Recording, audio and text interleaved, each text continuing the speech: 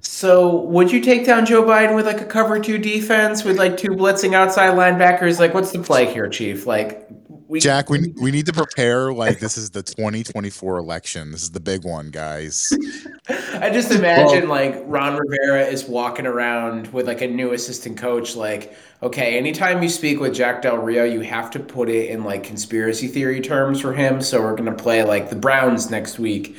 It's the Ohio gubernatorial, and the Democratic candidate is like clearly somebody who's a part of the deep state. How would you defend against the deep state, Jack? we're, Jack, what are we're, we we're gonna gonna do go about with Comet Ping Pong. All right.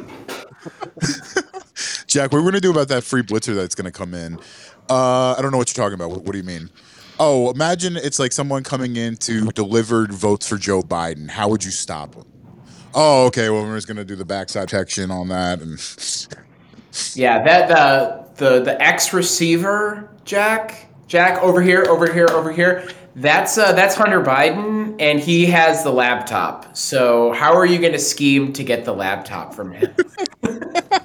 Alrighty, folks. Welcome back to the Second Mouse podcast. Thank you all for joining us for another episode of Jack Del Rio's QAnon theories and football experience. This is a lifestyle podcast about the musings of the day, general commentary, and anything that we feel that you need to know. We are an up and coming podcast, and we're trying to build our listener base. A few ways that you can help us is by following our Instagram page. All you have to do is search Second Mouse Podcast, and you can do that on Twitter as well.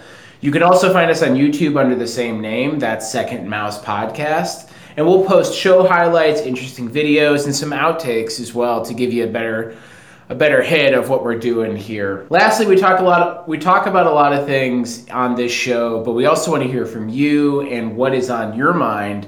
So send us a direct message on any of those social media platforms like Twitter or Instagram. Share some articles, some stories, or anything you might find interesting. We are your hosts, and my name is Tom. I'm Q. Not to be confused with the world famous juggler. I'm Anthony Gatto. And I think a general apology all around to our second mousers out there in that we dropped the ball, or I should say I dropped the ball on our third episode, which will be the lost episode of the Second Mouse podcast. We had some technical issues, some challenges that we had with recording, and it is pretty much the Jack of the Titanic. It is at the bottom of the ocean, and we will not be able to recover it. We did have some really funny conversations about some pretty ridiculous stuff. And guys, any highlights from last week that really have just stuck out to you? Yeah, our love for Sigma male videos with Peaky Blinders, definitely. God. Can I just say I've looked at a couple of those, and now I am just flooded with like the worst kinds of fucking advice that you could imagine. None of it's good. All of it is just either Peaky Blinders or Suits clips, and it's just don't trust people who don't pay their parking tickets or some dumb shit like that. Your algorithm is definitely going to start recommending like crypto and NFTs next to you at this point.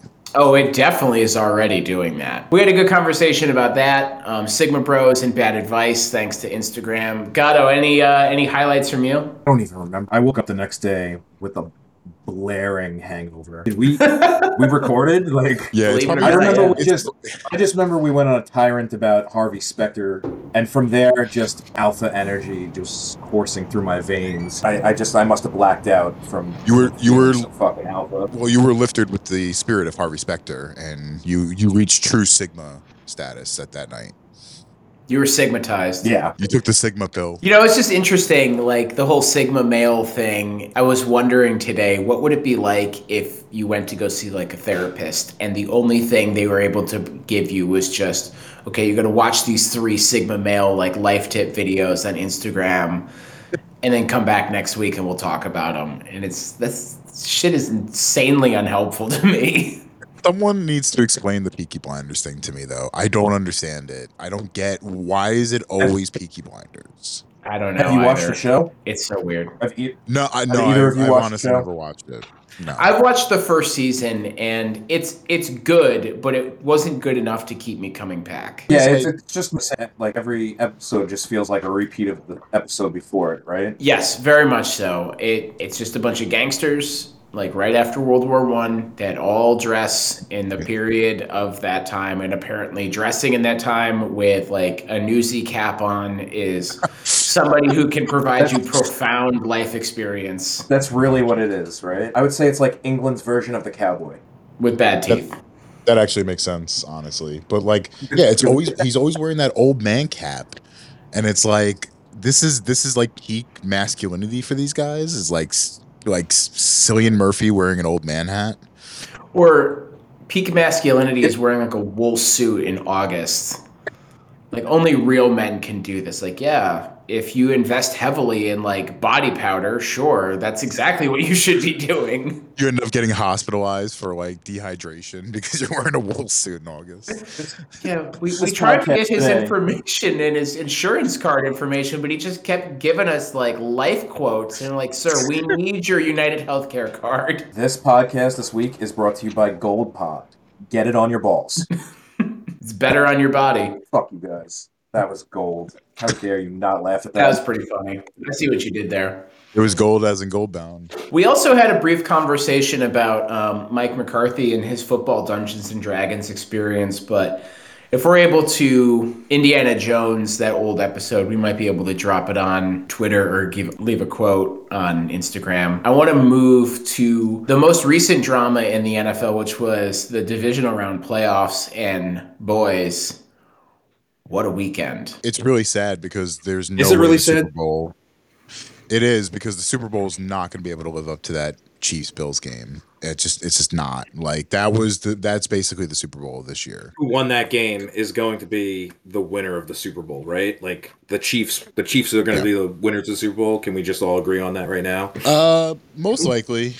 But I mean, the Chiefs lost to the Bengals in the regular season, so I mean, I'm not gonna count Joe Burrow out at this point.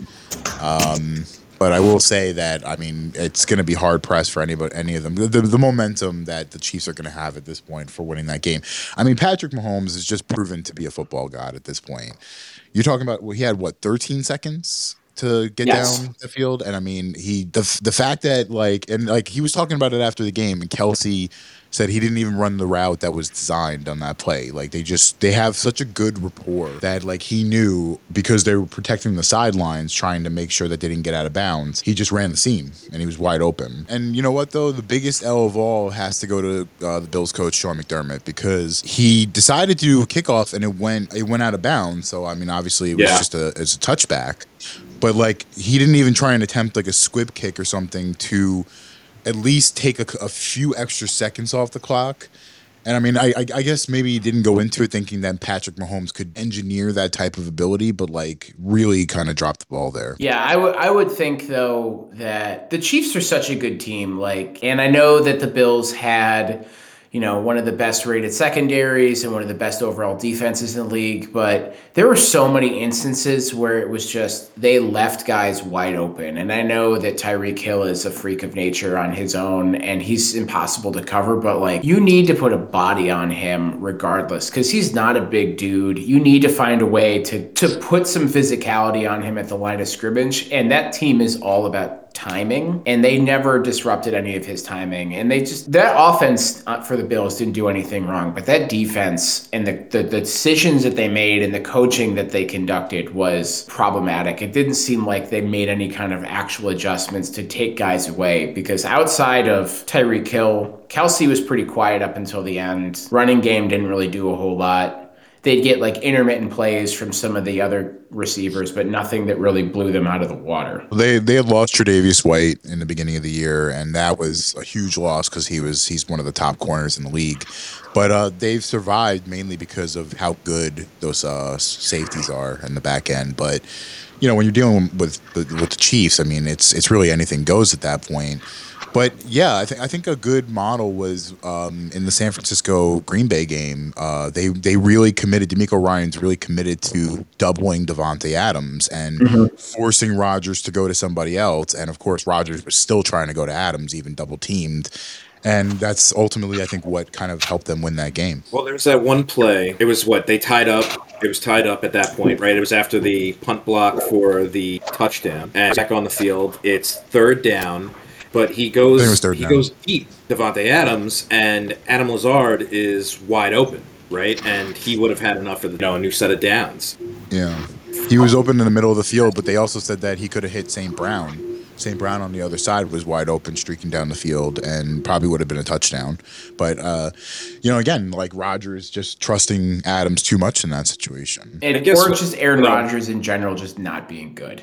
When I watched that drive there, I really felt like he had given up. I'm not giving the 49ers enough credit. I think that defense, that special teams, right now they're playing at the peak. It was probably really, really difficult for Rodgers, but it was a total breakdown of Green Bay, especially in those last couple minutes. And that was why we had the result of that game that we did, right? Speaking of special teams, though, I mean, the block punt, the block field goal, and then the last play where San Francisco kicked that field goal, Green Bay having 10 players on that team. I don't know who the special teams coach is in Green Bay, but I'm going to say he's not going to have a job after this week. There's a Pizza Hut in Green Bay that's going to be hiring soon. Dude, I'm pretty sure the fans drowned him in a cranberry bog somewhere after that game. It's interesting though. So I want to kind of pose a question to you guys. What does this mean for Aaron Rodgers in a football sense? Because this is now another year. I mean, he usually gets to the championship game before he blows it. This is the divisional game. I mean, you talk about the number one seed all year, one of the top offenses, and they can't even get past the first game. Ultimately, Rodgers is 37. He's not a young guy anymore. He's past that point of like he's going to get there eventually. And you got guys like Burrow who's 25 and Mahomes who's 26 and Allen who's 25. They're all getting further than him, younger at a younger age.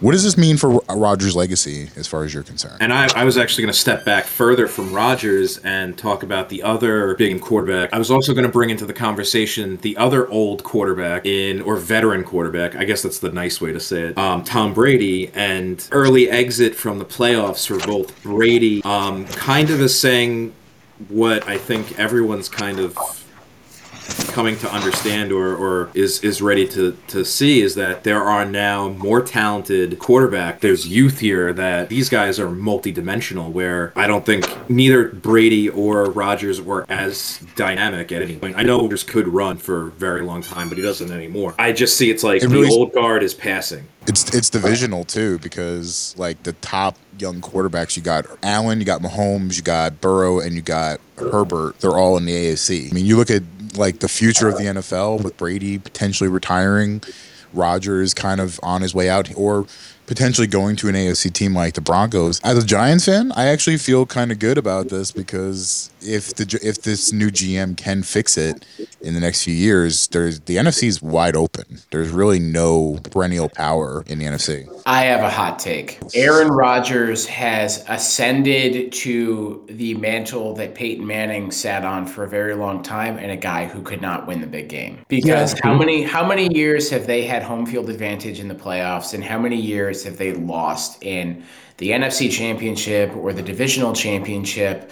And in all of those years, it's been like Aaron Rodgers an MVP. Aaron Rodgers has the highest passer completion percentage in the league, or he's throwing for the most touchdowns or the most yards. Like, all of that shit doesn't matter. He's not winning the games that he's supposed to. The teams that he plays for, regardless of what he thinks, are pretty talented, because you can't go 14-2 in a 16-game series and not have any good players on it.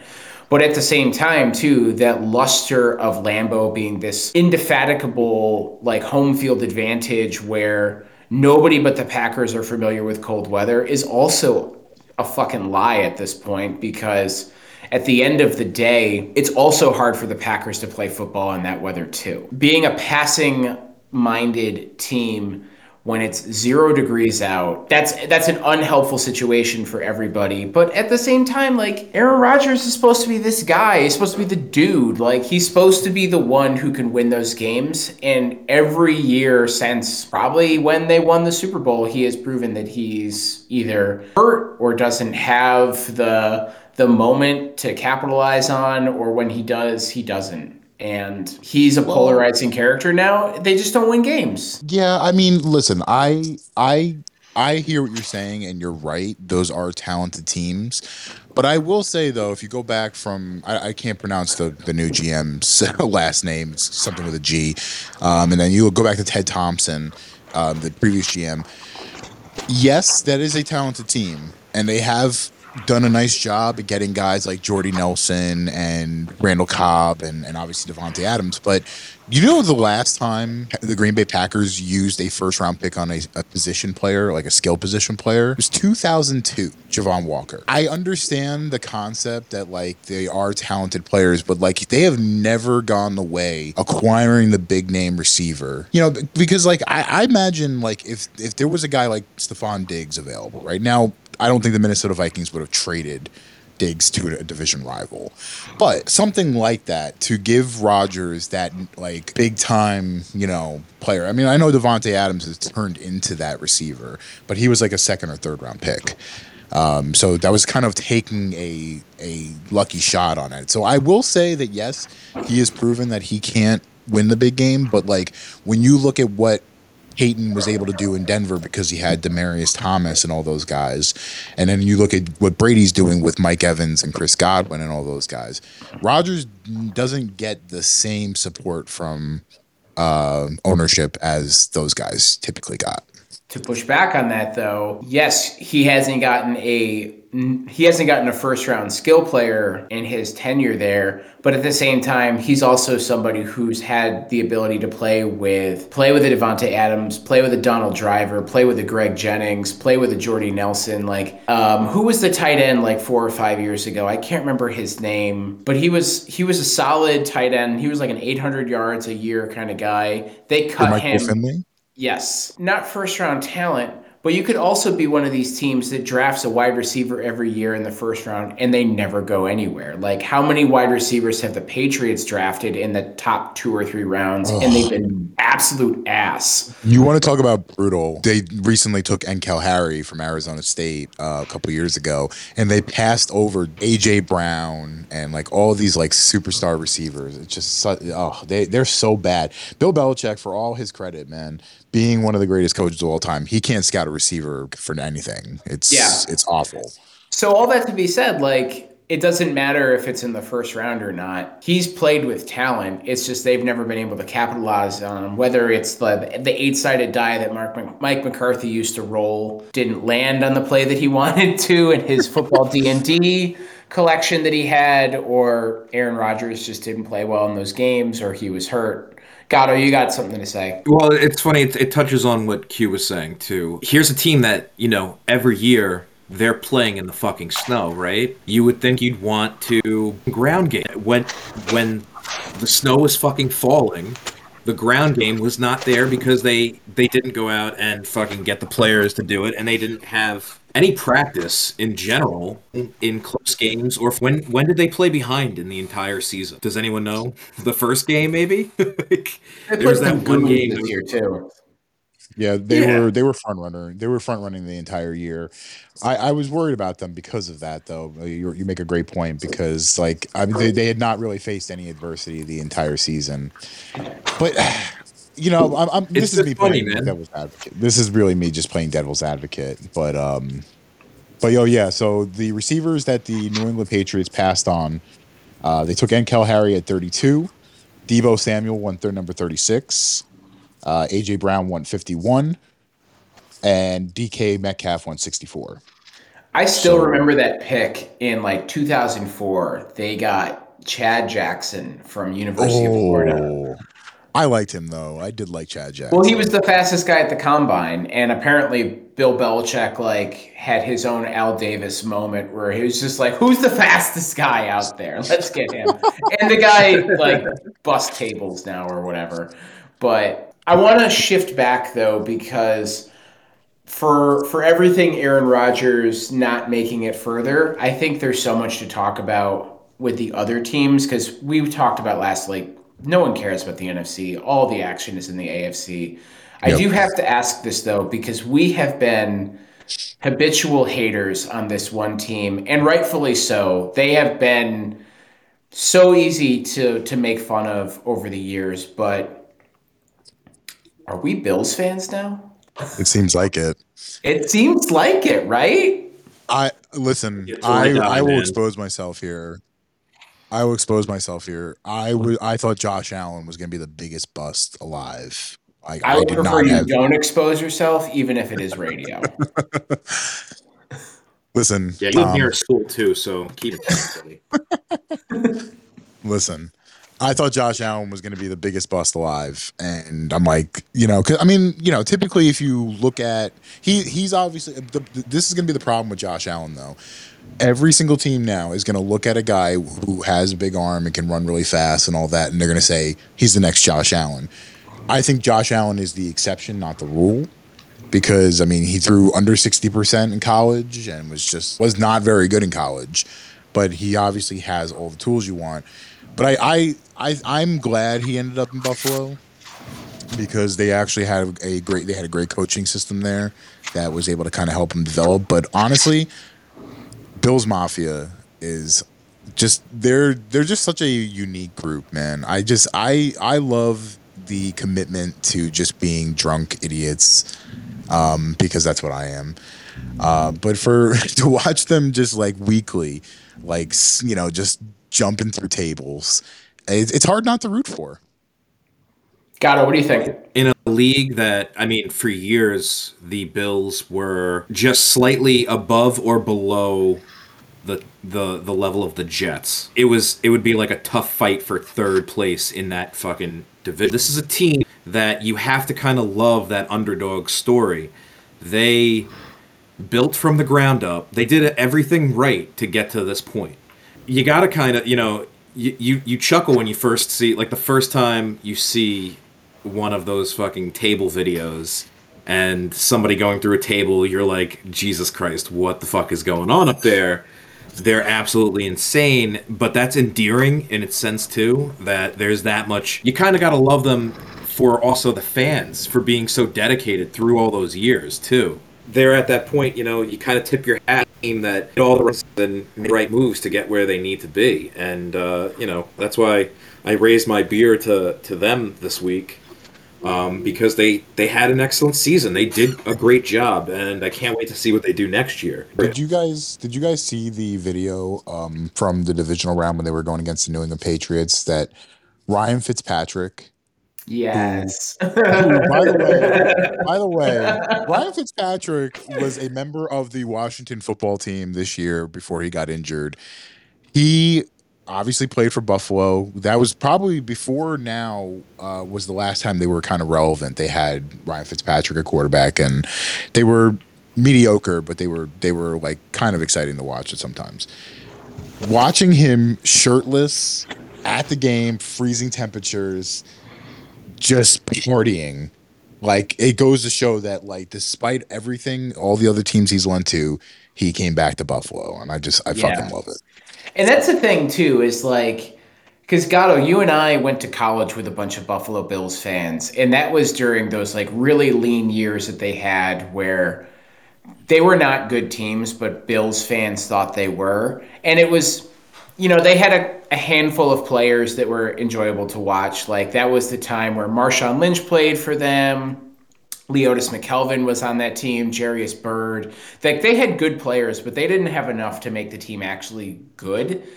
And every year it was like, yeah, man, we're gonna be 12-4. It's like your fucking quarterback is Trent Edwards. Like whatever mold is growing in your room, like let's be real. Or JP Lossman, like, are you on drugs? How sad is that? 2004, you end up with JP Lossman.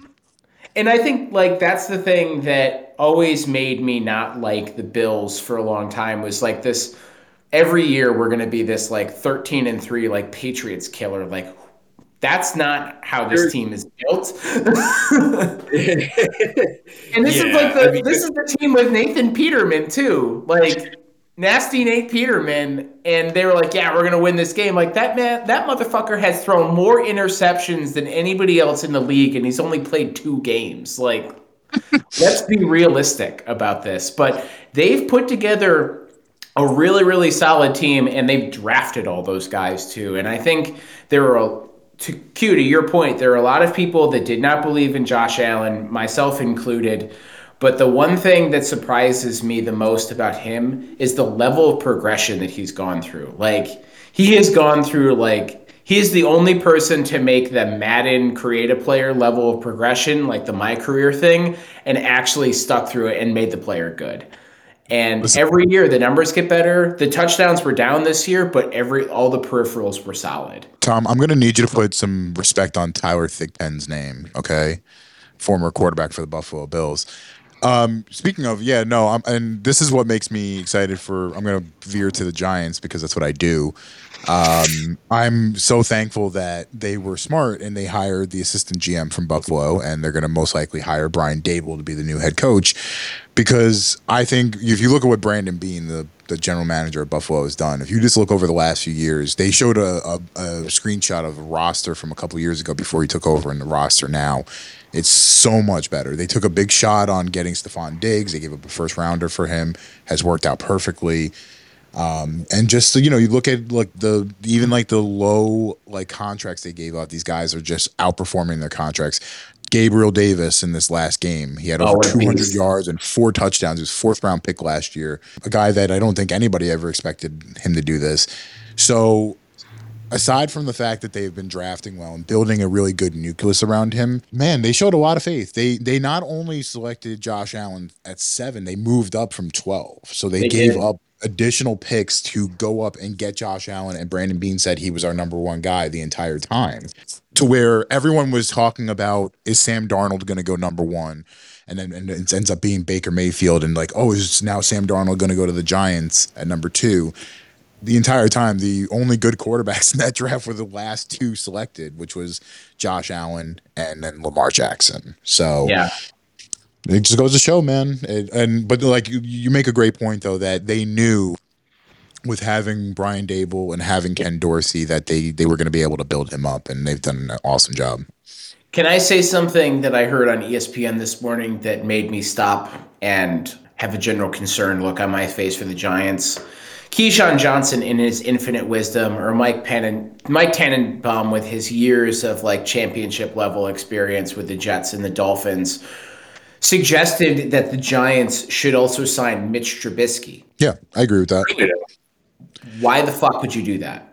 Because, so to give you an idea, there is no quarterback in this draft that is going to be worthy of a top 10 pick. Now, the Giants have 2 top 10 picks this year. They acquired that pick from the Bears. I don't want them to take a quarterback at this point if there's not one that's worthy of taking at that point. So Mitch Trubisky has been with the Bills, I think, the last year. So he knows Brian Dable's offense pretty well. This is more about, not about giving Mitch Trubisky a shot. It's more about, we're going to be stuck with Daniel Jones, right, for another year. I want someone who's going to push Daniel Jones. Too often in the past, the Giants have been we can't bring in another quarterback because we don't want to show up Eli. We don't want to make it look like we're showing Eli up. And really, when they finally signed somebody like David Carr in 2011, Eli Manning had an MVP type season. They win the Super Bowl.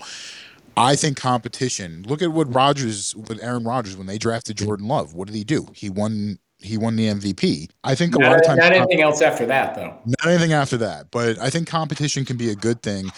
I'm not expecting Mitch Trubisky to come in and and again, I'm not talking about a 5-year deal worth $100 million. I'm talking about a 1-year deal at whatever.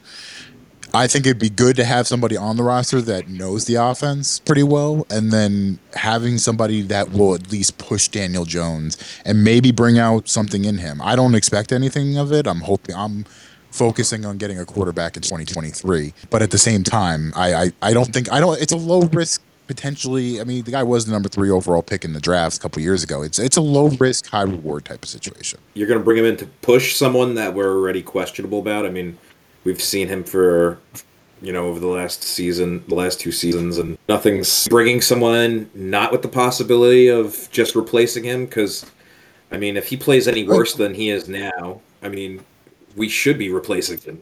So it just feels like wasted money to push somebody. Well, no, already. it's not just pushing him. It's also about having a backup. Because as you've seen this year, Daniel Jones misses at least 2 games every single season. And I don't want Mike Glennon to be my backup anymore. And I mean, I'm not saying Mr. Trubisky's like a humongous upgrade, but like he's certainly better than Mike Glennon is. And to defend Daniel Jones for a second, I will defend Daniel Jones for a second here. He showed tremendous progress in his rookie year when he had Pat Shurmur. He had 24 touchdowns, 12 interceptions. If he had played the entire season, he may have broken Peyton Manning's rookie touchdown record. Since then, he's had 22 passing touchdowns in the last 2 years, and I'm going to call that the Jason Garrett effect. So as far as I'm concerned, I think if Daniel Jones gets a person on him he can be Alex Smith. He can have an Alex Smith type resurgence. He's never going to be a top quarterback, but he can certainly be a guy who gets you to the playoffs if you have the right coaching staff. I don't know what was wrong with his neck. Mike Glennon's neck this year. He's too big.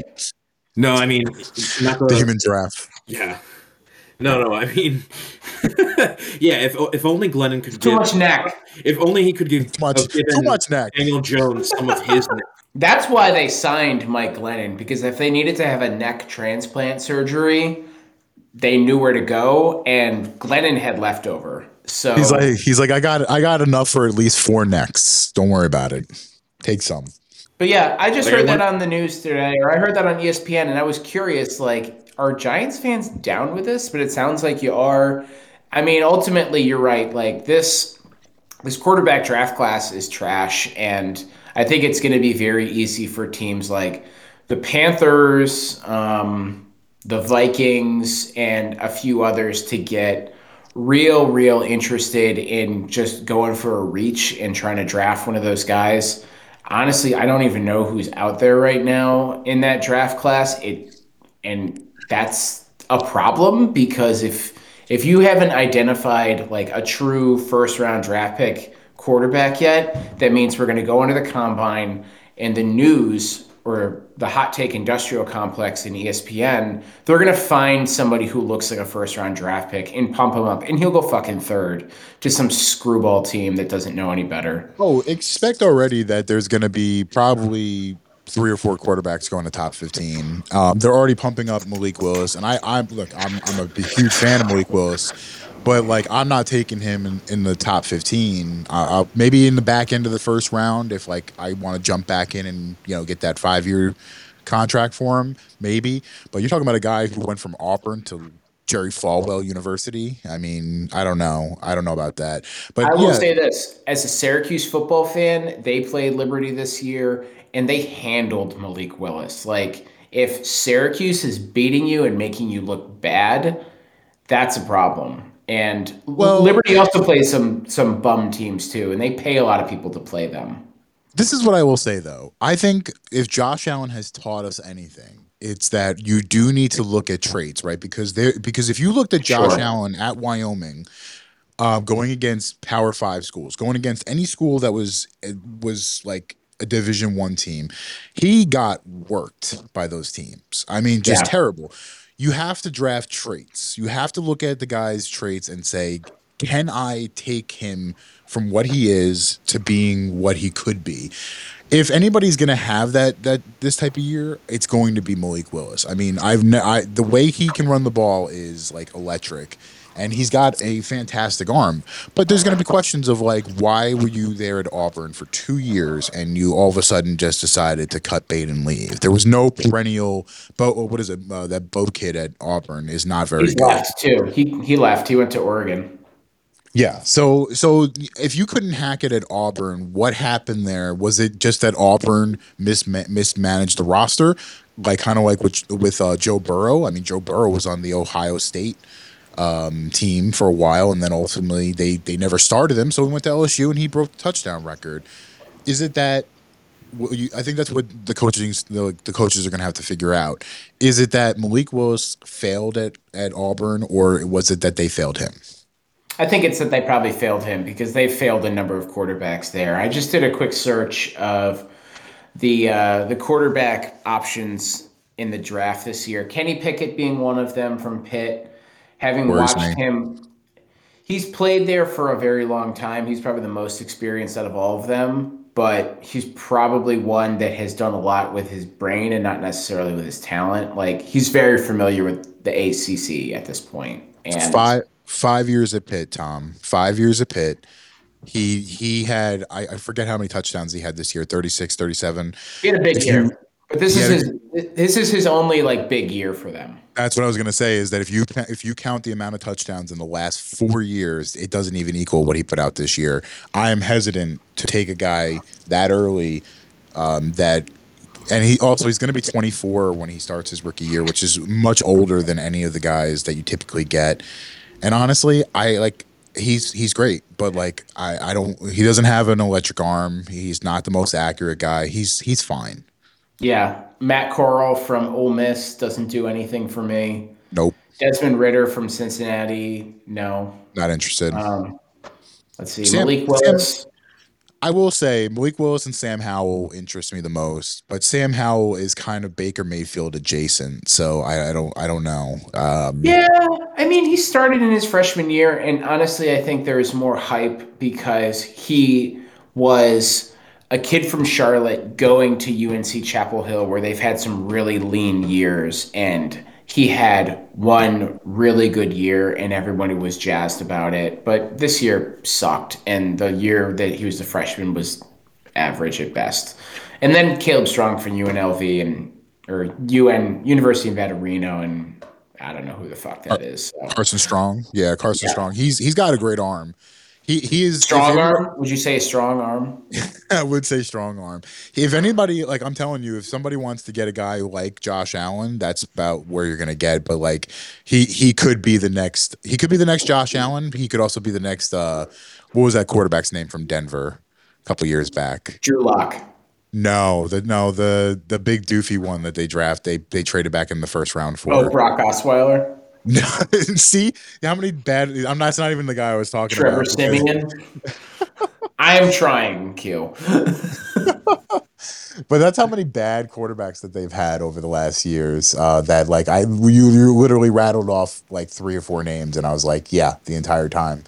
I like them, but like again, it's just none of these guys. I'm not interested in any of them. Not a single one. Especially next year, when you possibly going to have C.J. Stroud and Bryce Young. I'm not taking one this year. Last thing on the NFL, Sean Payton has decided to join the Great Resignation. What are his plans? What do you all predict he's going to do?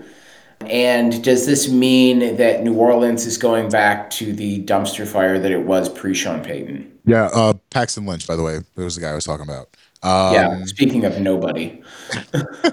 My biggest fear with him has always been that he's going to become the Dallas Cowboys coach. So I'm hoping that he's serious about retirement and he decides to just go. I mean, he mentioned the booth, mentioned going to becoming a commentator. He said he talked to Drew Brees the other day about it. So I think that's kind of where he's headed. But who knows? I mean, these guys get an itch after a year or so. But what's more important, though, is I think the New Orleans Saints, I have a pick for the New Orleans Saints head coach. I don't know if you guys are interested. Is it rhyme with fudge?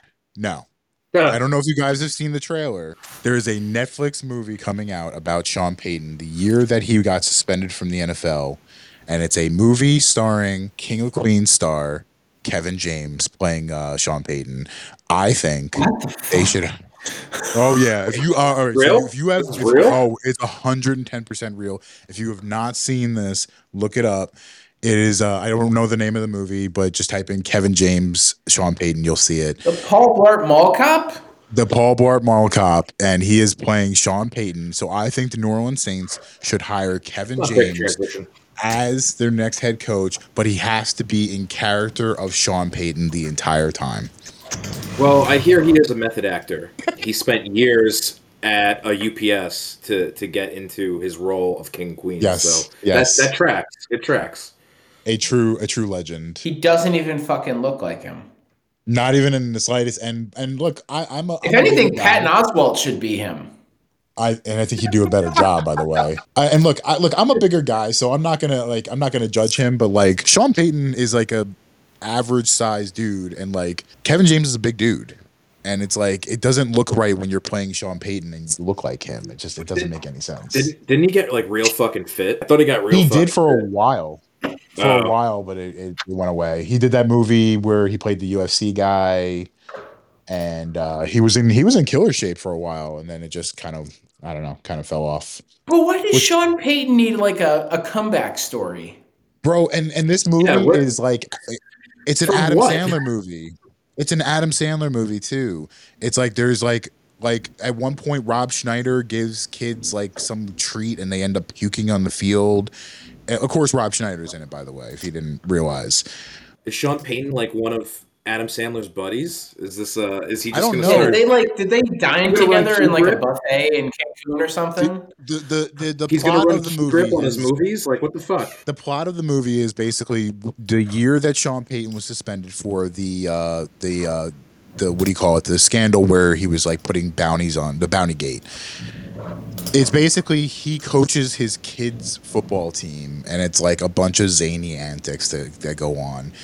But I'm shocked that they're doing this because like he got suspended because he was paying players to hurt other players. Like that was the whole thing.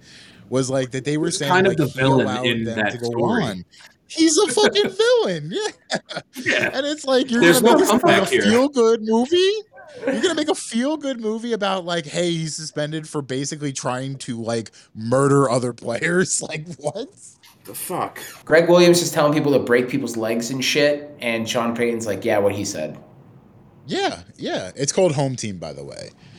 And it looks horrific. Listen, I am not a director. I don't think I could direct it. Okay, have you guys heard Hubie Halloween? You've seen the movie Hubie Halloween? Oh, it was God. I've never seen it, but I've seen the trailer. Yeah. It's a massive piece of shit. Is this just another one of those fucking stupid that Sandler was making because no one's gonna take him serious and he's still gonna make a shitload of money? Is that what this is? Like, and by the way, one quick point, and I'll let you go. His wife in the movie is played by Jackie Sandler, Adam Sandler's wife. Naturally. Yeah. I really don't have much to add on this. I didn't understand why there was an actual market for this movie. I didn't think a lot of people were like, you know what we need? We need to know what Sean Payton was up to when he was suspended by the NFL, but make it funny. Like, no one was asking for that. It's going to be all the people that Adam Sandler's like, hey, man, you haven't worked in like 5 years. You want to make like a quick 80 grand and do something dumb? I don't know. It's just stupid. I thought it was when I first saw the trailer, I was like, oh, this is a joke. And I'm like, oh, this is like a Funny or Die skit or something. And it kept going, and I'm like, all right, when is this all of a sudden going to become like okay, ha ha ha. And then all of a sudden Rob Schneider showed up and I'm like, oh no, it's actually a fucking movie. Oh my God. And then like Kevin James's cousin or brother is in it, and also like a couple other people. And I'm like, this is actually a legit movie that's gonna be on Netflix, and I'm gonna watch it because I have to. I'm compelled to. I'm not gonna enjoy it. It's gonna be kind of like back in the day when we used to like watch Jack and Jill to like see how long we could make it before we had to turn it off, because like it's the most ridiculous thing. So but yeah, so veering back to Sean Payton, I think he's gonna end up just being a commentator. I think that's where he's gonna go. Gato, what do you think? What he's gonna be doing? I frankly don't care what the fuck Sean Payton's going to be doing. I got to be honest, man. I mean, he had a good run as a coach. Sean Payton's. Like, I will say he's never been on my list. He's a good coach. Don't get me wrong. But I will say he's leaving at an opportune time because the Saints are like $70 million over the cap right now with no quarterback. With no quarterback and no prospects to get a quarterback either. So he's just like, yeah, I'm out of here.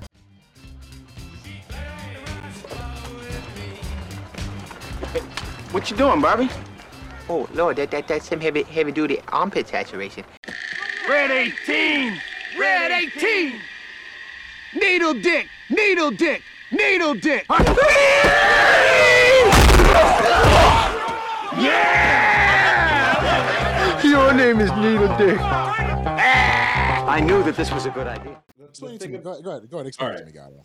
So what an NFT really is that they've taken the tokenization of an asset, right? And they've made it basically it's like a one-off. It's like a crypto coin for one thing. It's one crypto coin, and nothing else will be like it. Nothing else will be as unique as this. There could be a copy of it, but it wouldn't be the same as this one.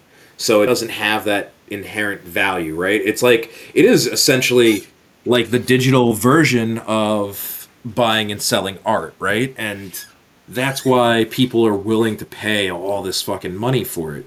Again, it just sounds like some sort of weird tax evasive way of, moving illegal funds through cryptocurrency, but that's what it is. And honestly, it's gonna be here to stay. I am the same with you. I don't understand the actual value of the item, like intrinsically. Do I get joy out of an ape smoking a cigarette as an image? No. But it's the only one with that specific blockchain, and that's why that is so. I guess that's what gets the crypto bros just so fucking and hot for it. But I think the difference is, though, like if you were to buy a piece of art, or you were to buy like a classic car or a one-of-a-kind book or something like that, you can actually hold it in your hands, and it's a physical thing, versus an NFT, which is something that you can't hold and you can't share with people in a way that makes it feel like it's valuable. And I think that's the difference between the folks that have so much money they don't know what to do with it, that now they're like, I bought this $400,000 picture of like somebody barfing in a toilet,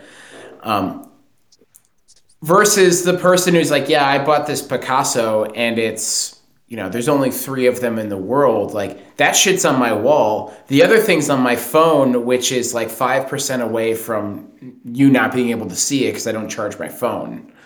Yeah, it's about functionality, right? Because I understand, like, there's a truly deranged clip online of Paris Hilton on Jimmy Fallon. They're talking about their NFTs, and it's like, it's if you had showed me this clip in 2015, my brain would have exploded because I went, what the fuck is this shit? I don't understand the functionality of it. I understand, okay, it's like a piece of art, right? I get all that. What do you get out of owning an ape? You spend $400,000 on a picture of an ape. What does it do for you? Okay, it's unique. So are my fingerprints. My fingerprints are unique too, but I don't make money. I can't make money off of those. What is the benefit? What does that ape do for you? What does it provide you in any way that like you're gonna resell it for a higher price? Is that what it is? And the value of that only comes down to other folks buying similar apes too, right? Like you have to hope that, because I watched Formula One racing and they had NFTs of drivers' cars, and you have to hope that somebody likes the AlphaTauri Honda that Yuki Tsunoda drove enough so it would make this thing actually viable to buy and sell. Sounds like money laundering. Okay, to play devil's advocate on that, you're talking about Formula One, right? You're talking about NFTs of, let's say, a driver in this one car. Let's say that he does something insane in that car. This picture now becomes worth more because it's generating a rare moment, and then it's a rare item of that rare moment, right? That's the same as like the NFTs with the new sports, like the sports cards, the sports NFTs in general, right? That these can be like play clips or that moment in that play, and it's worth significant amount, and you own it now. You've basically put a stamp on that digitally that you owned it. You were in the. That's the other thing, is that there's a ledger to who owns an NFT, right? Because it's unique and distinct. When it passes hands through certain people, it also can generate value too, right? I think that's why you also hear all these celebrities getting in on it, because somebody's telling them like, yeah, you own this, and then we sell it to the next chump who wants to pay a premium Chimp, because you technically. owned it. Yeah. It's a chimp.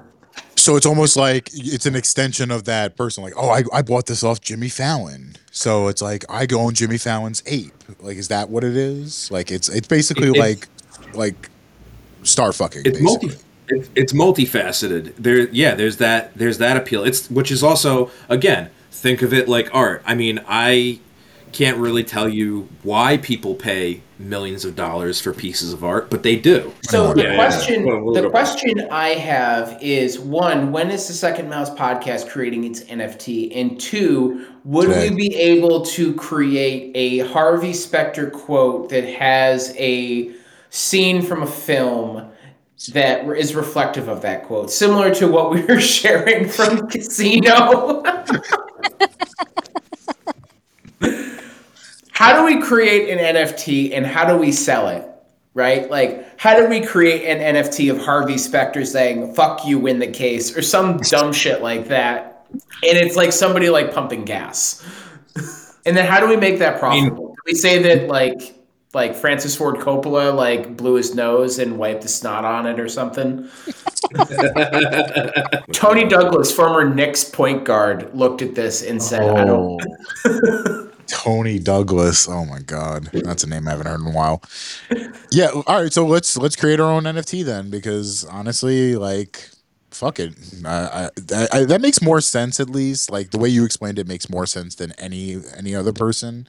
It's still stupid to me, but like, if we can profit off it, I'm 1,000% dumb. Yeah. So I think I've learned my lesson at this point. I was sitting in a class with this 19-year-old dude who wore a kilt to class every day. Granted, I don't think he's ever left the county that he lived in. He was going on and on about fucking Bitcoin and how it would be worth tons of money one day.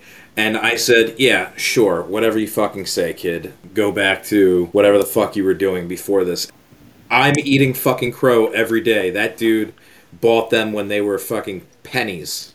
You know what I mean? He's now fucking he's jetting around. He's jetting around the world in a fucking kilt right now. You know what I mean? Or he could not be, because the volatility of like blockchain markets is all over the place. Like, people who put in money into cryptocurrency over the last couple of weeks, they've taken like a kick in the mouth in the last like 4 or 5 days.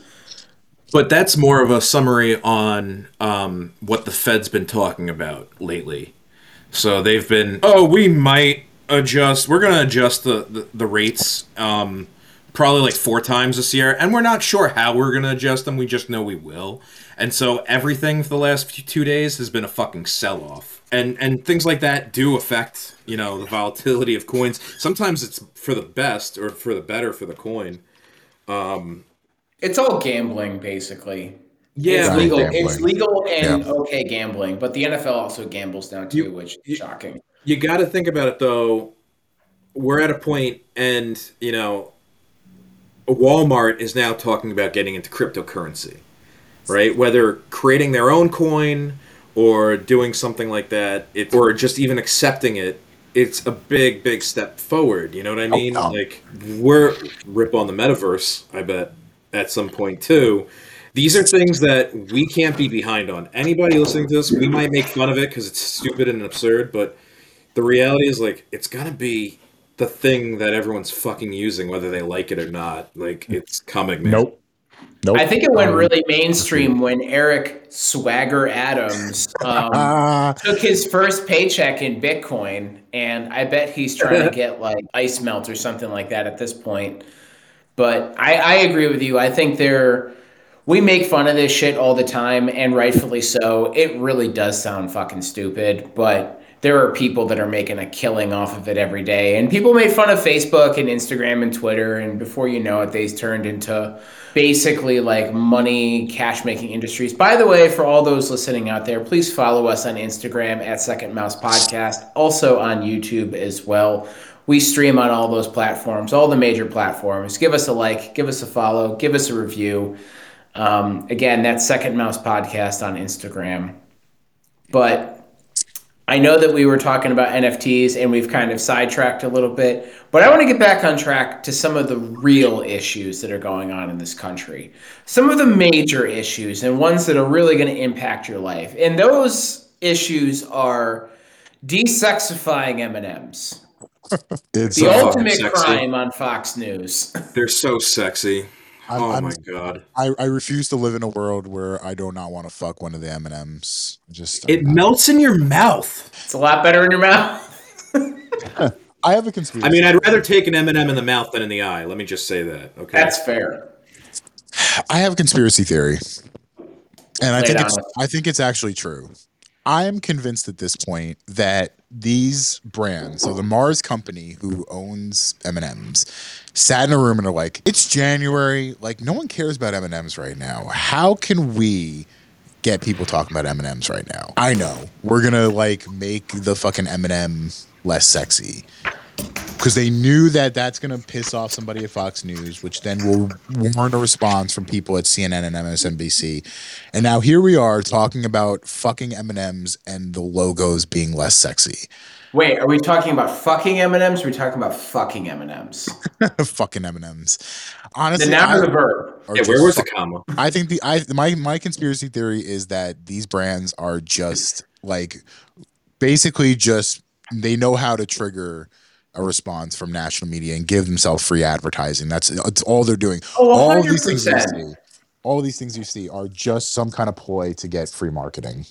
So, for those who have not been floating around Fox News at Planet Fitness, the Mars company has chosen to remove some of the features to their female presenting M&M's characters, and naturally Tucker Carlson was upset because he is no longer able to have his S&M&M addiction where he doesn't have sexualized M&Ms. And he went on this long rant that like the woke left is ruining candy. Like you can't still get diabetes from a fucking fast break candy bar.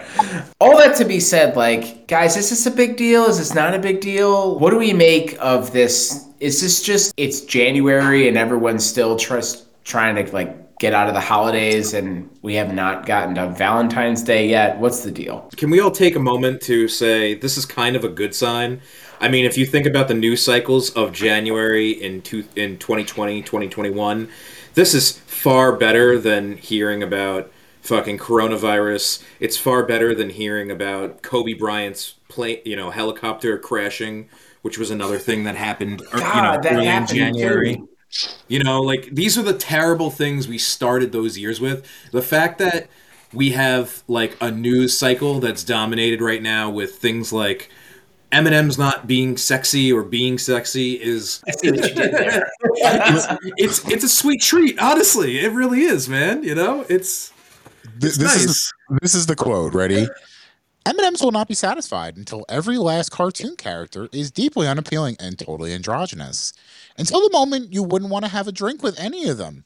That's the goal. Okay, first and foremost, where did Tucker Carlson go to college? I feel like he went to some snooty highfalutin institution, and I would hope that the education that his parents paid for, or that was a scholarship, was a little bit more robust than bitching and moaning about what confectionery item that's in his fucking closet would taste good. I want to say that when he was going to high school or something, his like health teacher talked about all the tough topics using analogy, and so candy was often the fucking replacement for fucking other terms that were being talked about. Or the birds and the bees was just like the M&Ms and the Butterfingers.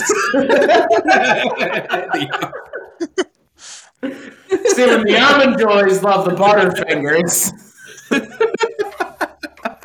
And Tucker's just fucking triggered by all that shit.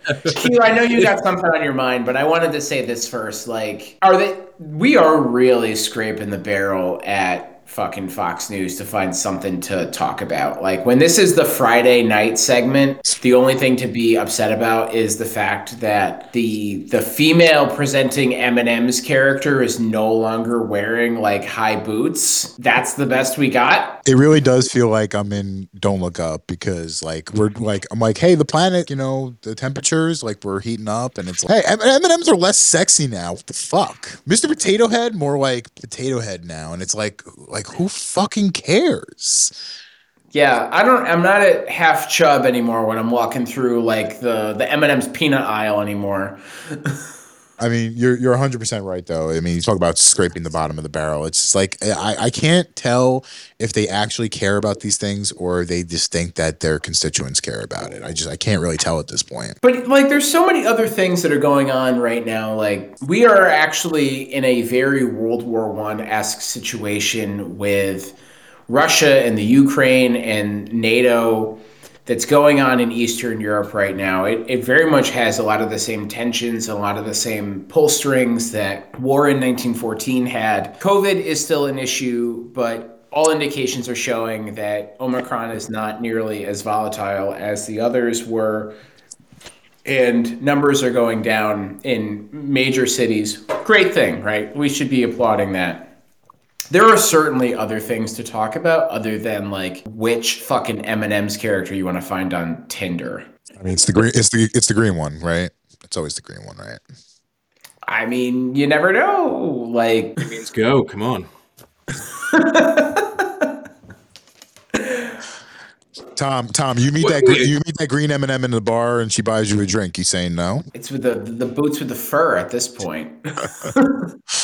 A little bit more information about Fox News. The Fox News fail son, Peter Doocy, got called a stupid son of a bitch by our president, Joe Biden.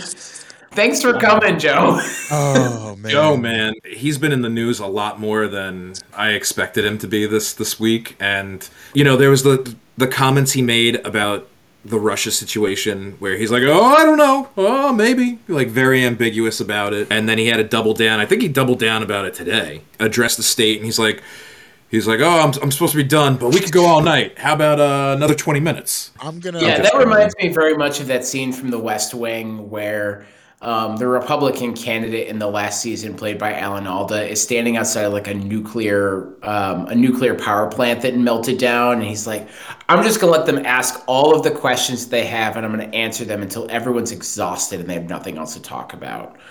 When in reality, it's like, that's not a great idea, because that means you just have all this time in the world on your hands. I'm gonna break from you guys, and I love when he called him a dumb son of a bitch, stupid son of a bitch.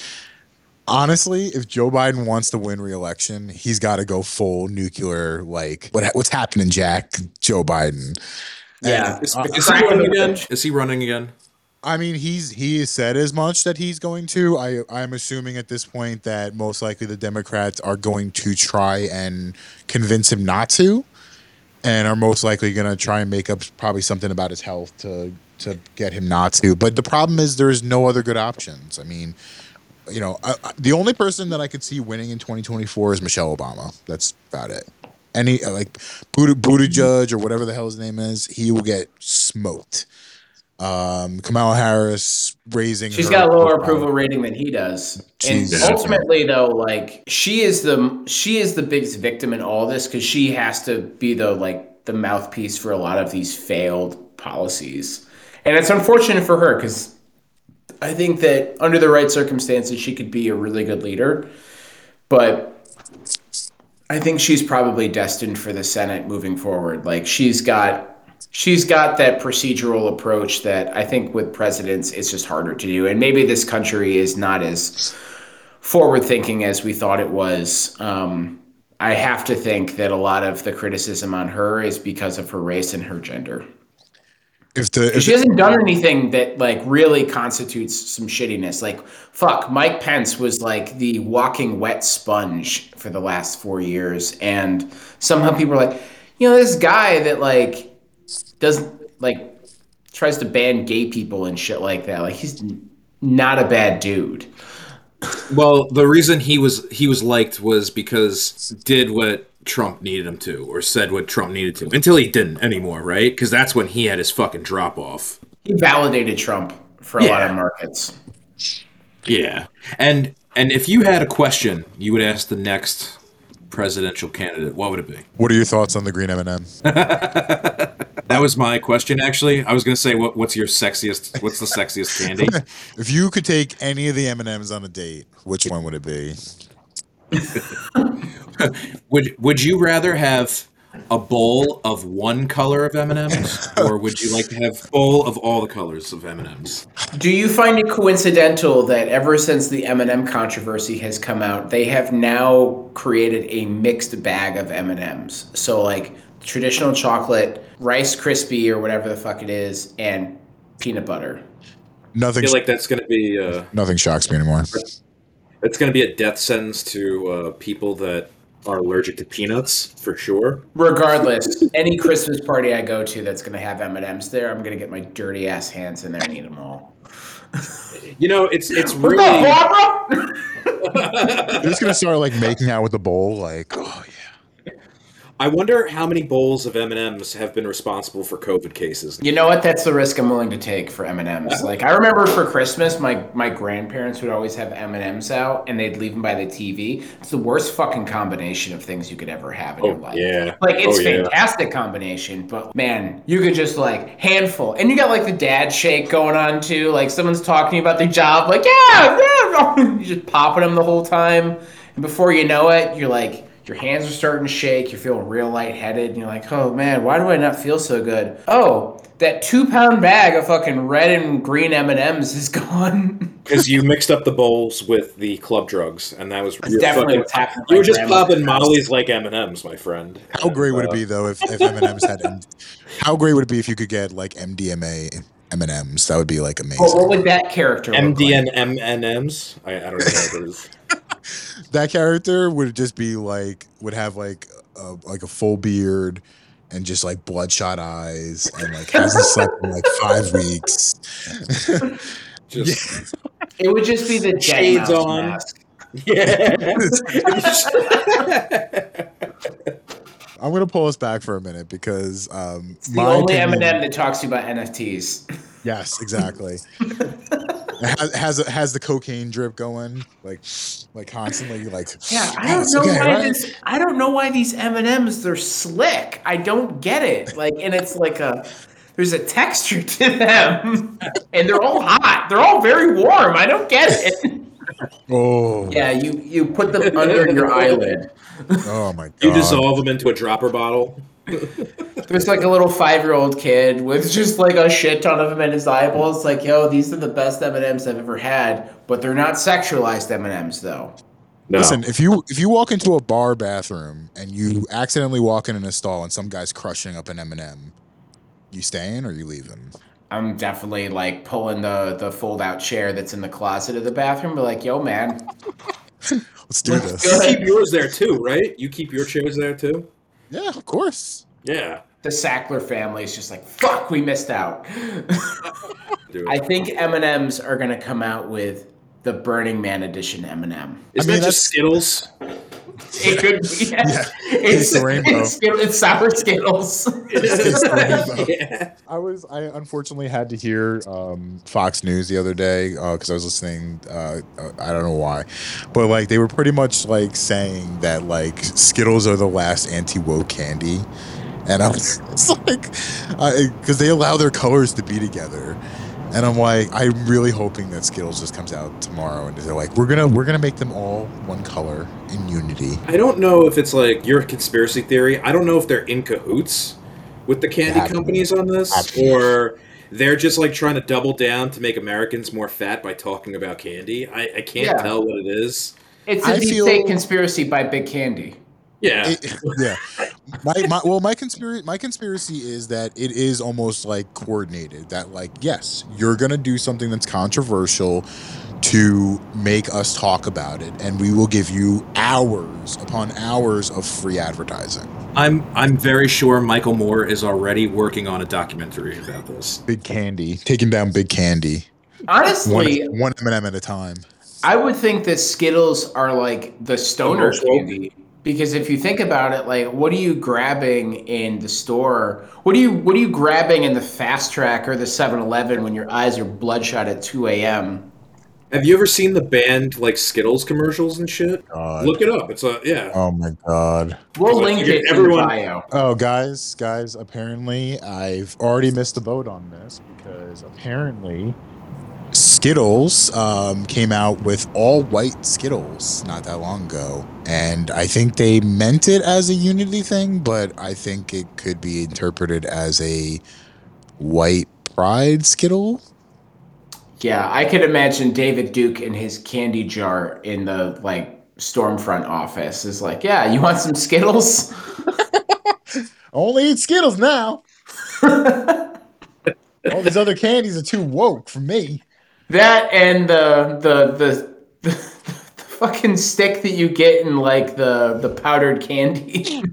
You can only have the chalk candy. I like candy, but I don't like it when it's woke. Yeah. Oh Man. my God. It's incredible.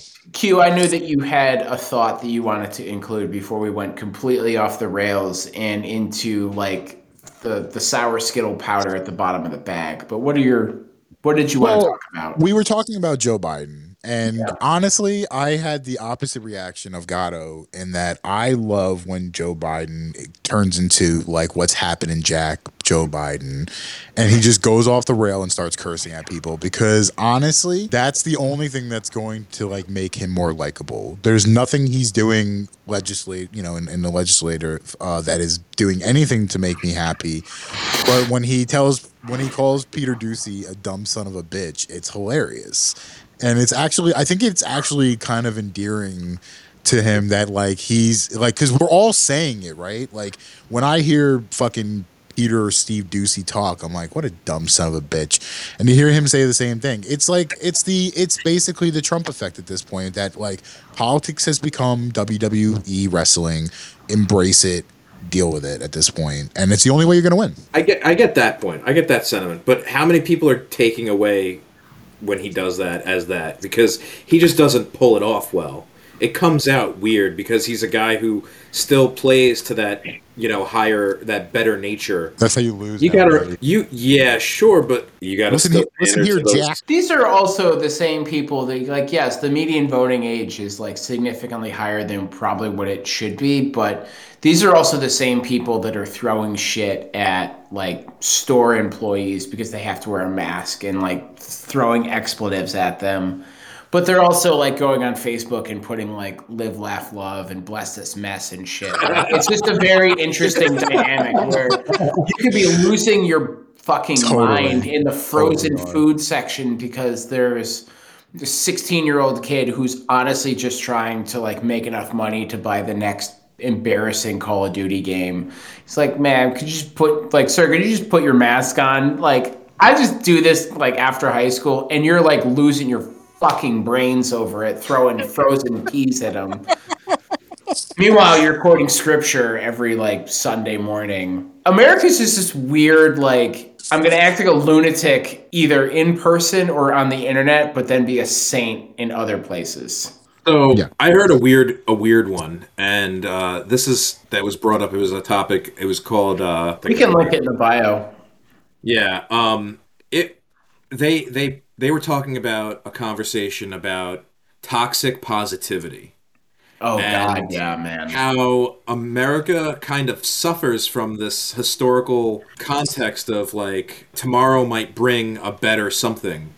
And we've kind of conditioned ourselves to always be expecting better or thinking that there's more of an upside or something to come. And we've gotten to the point where things got so fucking good that we're not able to see or differentiate when things get slightly better because they've gotten so fucking good that we're just it's more of the same or it's a little worse than yesterday and this fucking sucks, and we start losing our fucking mind because the American way has kind of conditioned us to have that toxic positive view on life. And that's why you also see a lot of the tone deaf stuff going on. Well, no, you bring up a good point, and I don't remember which Malcolm Gladwell book it was in, but he talked about the differences between like Western and Eastern cultures and how religion plays a factor in it, where he had two examples, one of which was a Russian farmer and the other one was either a Chinese or Vietnamese farmer.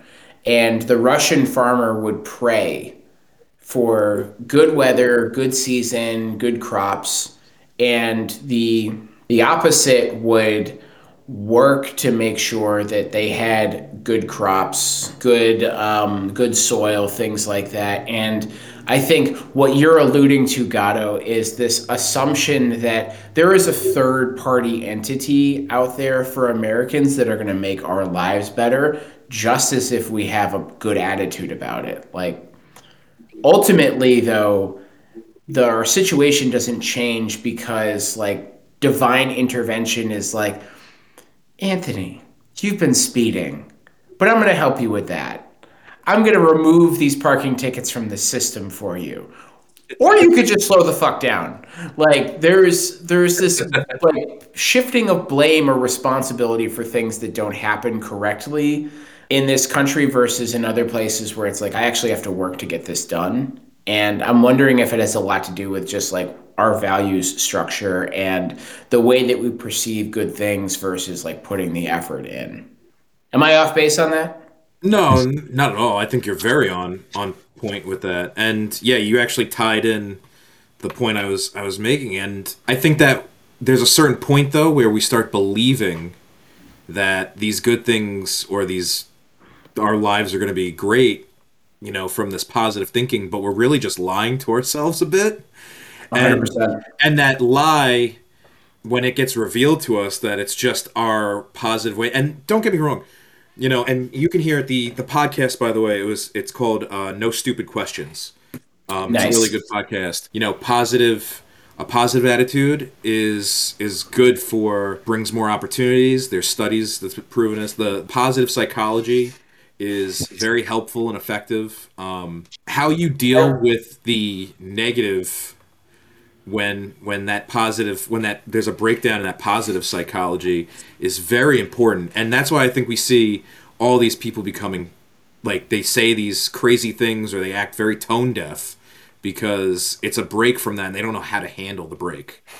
Did they also talk about like cognitive behavioral therapy and things like that, where it's really like investigating like what your thought process is with a lot of stuff? Not so much in that. I think there was a brief discussion on it, but it was mostly about, positive psychology and that theory, a thought or something, how you have to kind of take a step back and then wonder why you had that thought, what triggered that thought, what the consequence of that action was. Like that stuff. Is that what you're trying to talk about, or? A lot of the CBT stuff is focused primarily on making sure that your mindset is correct and understanding where your thoughts are coming from and really diagnosing those.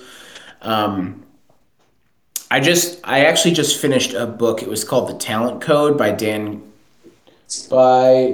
Coyle.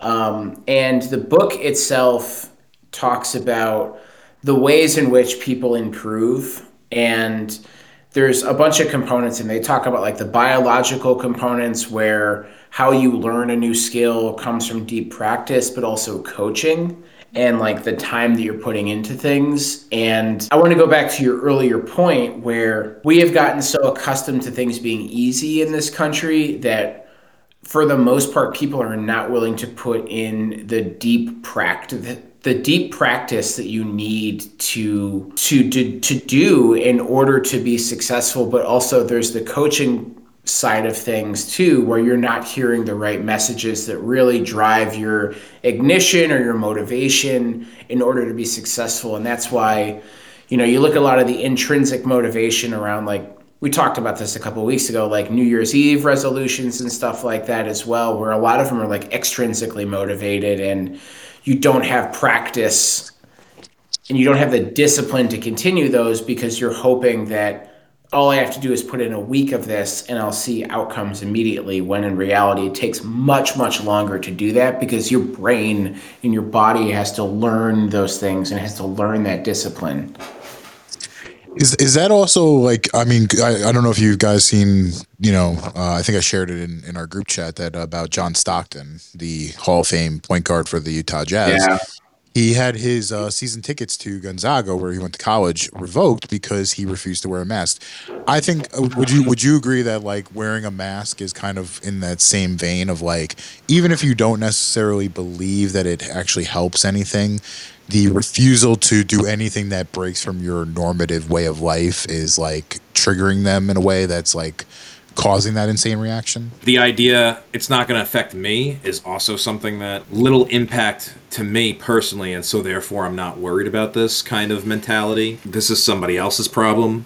That's a big contributor to it. We forget that we're all in this together, and if we're not all working together towards certain things, then the quality of life is degraded. Yeah, I think this country generally struggles with, unless it's in times of true crisis, we struggle very much with doing things for the greater good. War efforts and even early onset COVID are things that show like we're willing to do things and make sacrifices for ourselves, but ultimately there needs to be a deadline or there needs to be an end date, or else we're going to start to complain about that shit. And I think John Stockton is a good example of what happens when you let somebody of that age on the internet with no guardrails and nobody is there to check them. But I think there is a difference between like me wearing a mask into a restaurant and taking it off as soon as I sit down. That doesn't make any fucking sense to me. But when I go to like the Wake Forest Syracuse game and there's 7,000 people in this confined space, I'm going to wear my mask because that makes sense. Like me walking in, taking it off, like COVID doesn't sit in like the 6 foot component of air. It sits everywhere. It sits in bowls of M&Ms. Yes, at my grandma's house. Is she living in Wuhan? She is not. No, she's living in Baldwinsville, New York. But all that to be said, like I think there are levels to things, and there's levels of sacrifice that have to happen. But with sacrifice also means that you need to be disciplined, and I think discipline is something that we miss because we're expecting results immediately. Well, it seems there's also a trend of breaking the rules gets you where you want. It's easier to ask for forgiveness than permission, and that's become a new cultural norm. And it's seen at most of the highest levels of, whatever it is. I mean, whether we're talking about in government or, the rich and famous, it seems like they get a pass with bad behavior, and it's perfectly acceptable a lot of times. Gato, we were talking about it last week, and you in our lost episode, your asshole of the week. Can we NFT that, by the way? We should. Oh wait, 100%. Yeah, your asshole of the week was Boris Johnson, who was breaking COVID protocol to have his parties, his bring your own alcohol parties. Or at least he followed like risk management guidelines with that. The funny thing about bringing up asshole of the week was that I was going to bring him back up. We got a 2-timer on our hands. Yeah, I got a 2-timer here. You know what? I'm just gonna break in here and I'm gonna start with asshole of the week because I got so many fucking assholes. I have a literal legion of assholes this week, just teeming with them. And yeah, I was going to take everyone on a little trip across the pond, and we were going to talk about that life-size troll doll that air quotation lugs crates of high-end Yankee. Jesus Christ, I did not even put that together until like today, until you said it. Like, he looks like a fucking troll doll. Holy shit. Yeah, it's bad. And, this fucker, he glugs down crates of high-end Chianti just to fit in with the fucking Royals and writes shitty satire about political issues he's inept to fix. Boris Johnson here. I mean, he, more than a troll doll, he looks like a less barnacled version of Bootstrap Bill from the Pirates of the Caribbean. Damn, son. Flamed. Yeah, he's a hypocritical goon.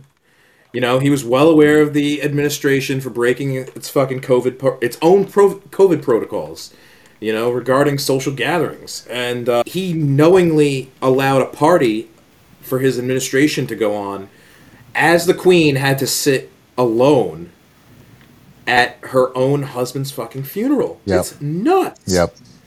Nuts. And I mean, here she is. She's providing an example, and the royals are usually the exception to an example in the UK for a lot of things. Calls for his resignation have intensified since, and they keep going. I think he needs to fucking step down, man. He's had enough fucking time pandering with this Brexit. It's not working out. They're just fucking everything up over there. They can't get a control over fucking COVID over there. It's a mess, man, and he's not a good leader for it. They're asking to treat it like the flu now, right? He's trying to release all of like their COVID restrictions in the UK.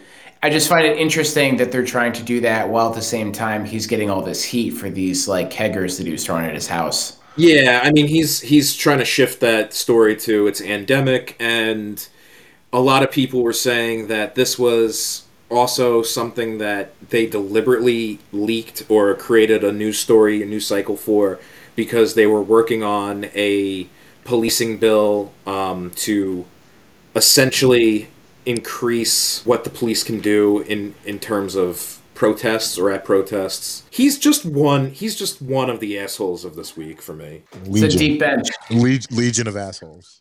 Yeah, he's part of the legion of assholes this week. And then next on my shit list is a shadow government that is neither in the shadows or a government, and honestly shouldn't even fucking exist, the NCAA. Just because released a generic statement basically saying, effective immediately, we will maintain our old policy. And they did it in a much nicer version than what I just said, but that's exactly what they fucking did. And that policy is letting each sports national, then international, then Olympic committee call the shots in how they're going to be enforcing to handle transgender athletes. And to me, all that ends up being is a bunch of cheap talk and empty words. It's basically their way of saying, like, thoughts and prayers regarding their support of transgender athletes. And this is already like a organization that to me does nothing but make things worse. They just get in the way.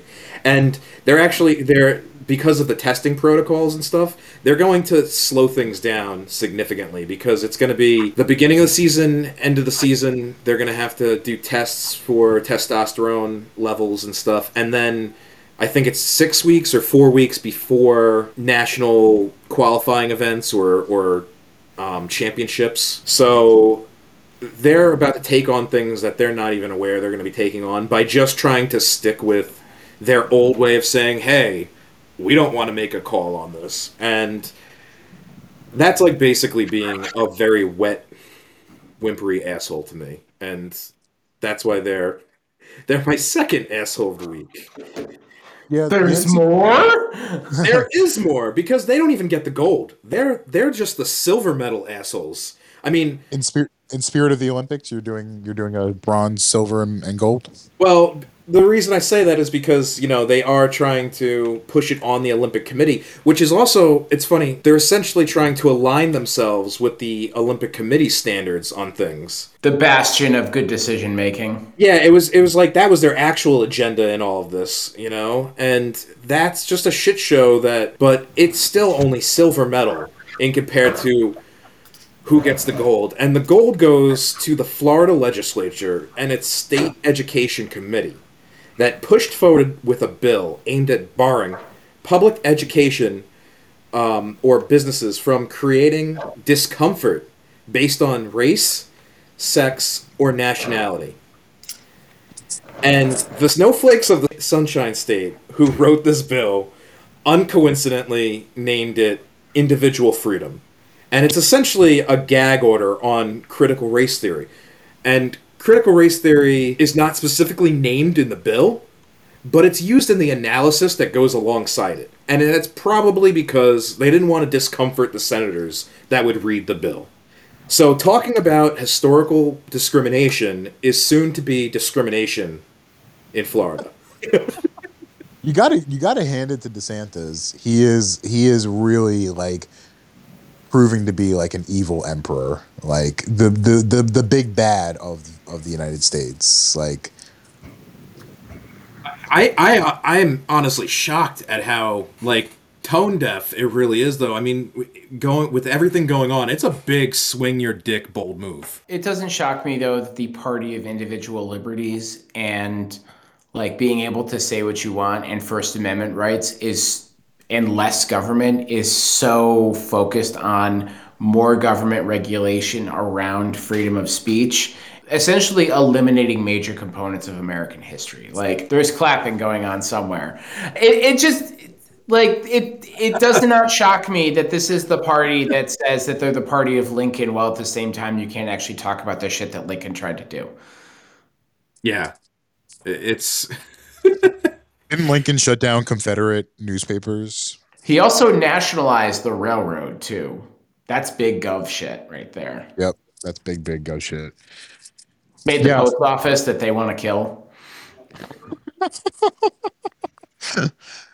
Yeah, it's pretty ridiculous, and it goes to show that, like, I mean, and I'm telling you, DeSantis is the one to beat in 2024. I think Trump is done. Yeah. Trump is pretty much done at this point. The vaccine stuff is only further pushing him down the pecking order, but I think DeSantis has got him in 2024. And honestly, unless the Democrats wield any type of like worthy opponent, he's gonna clear in 2024 easily. You think he's got enough pull to get?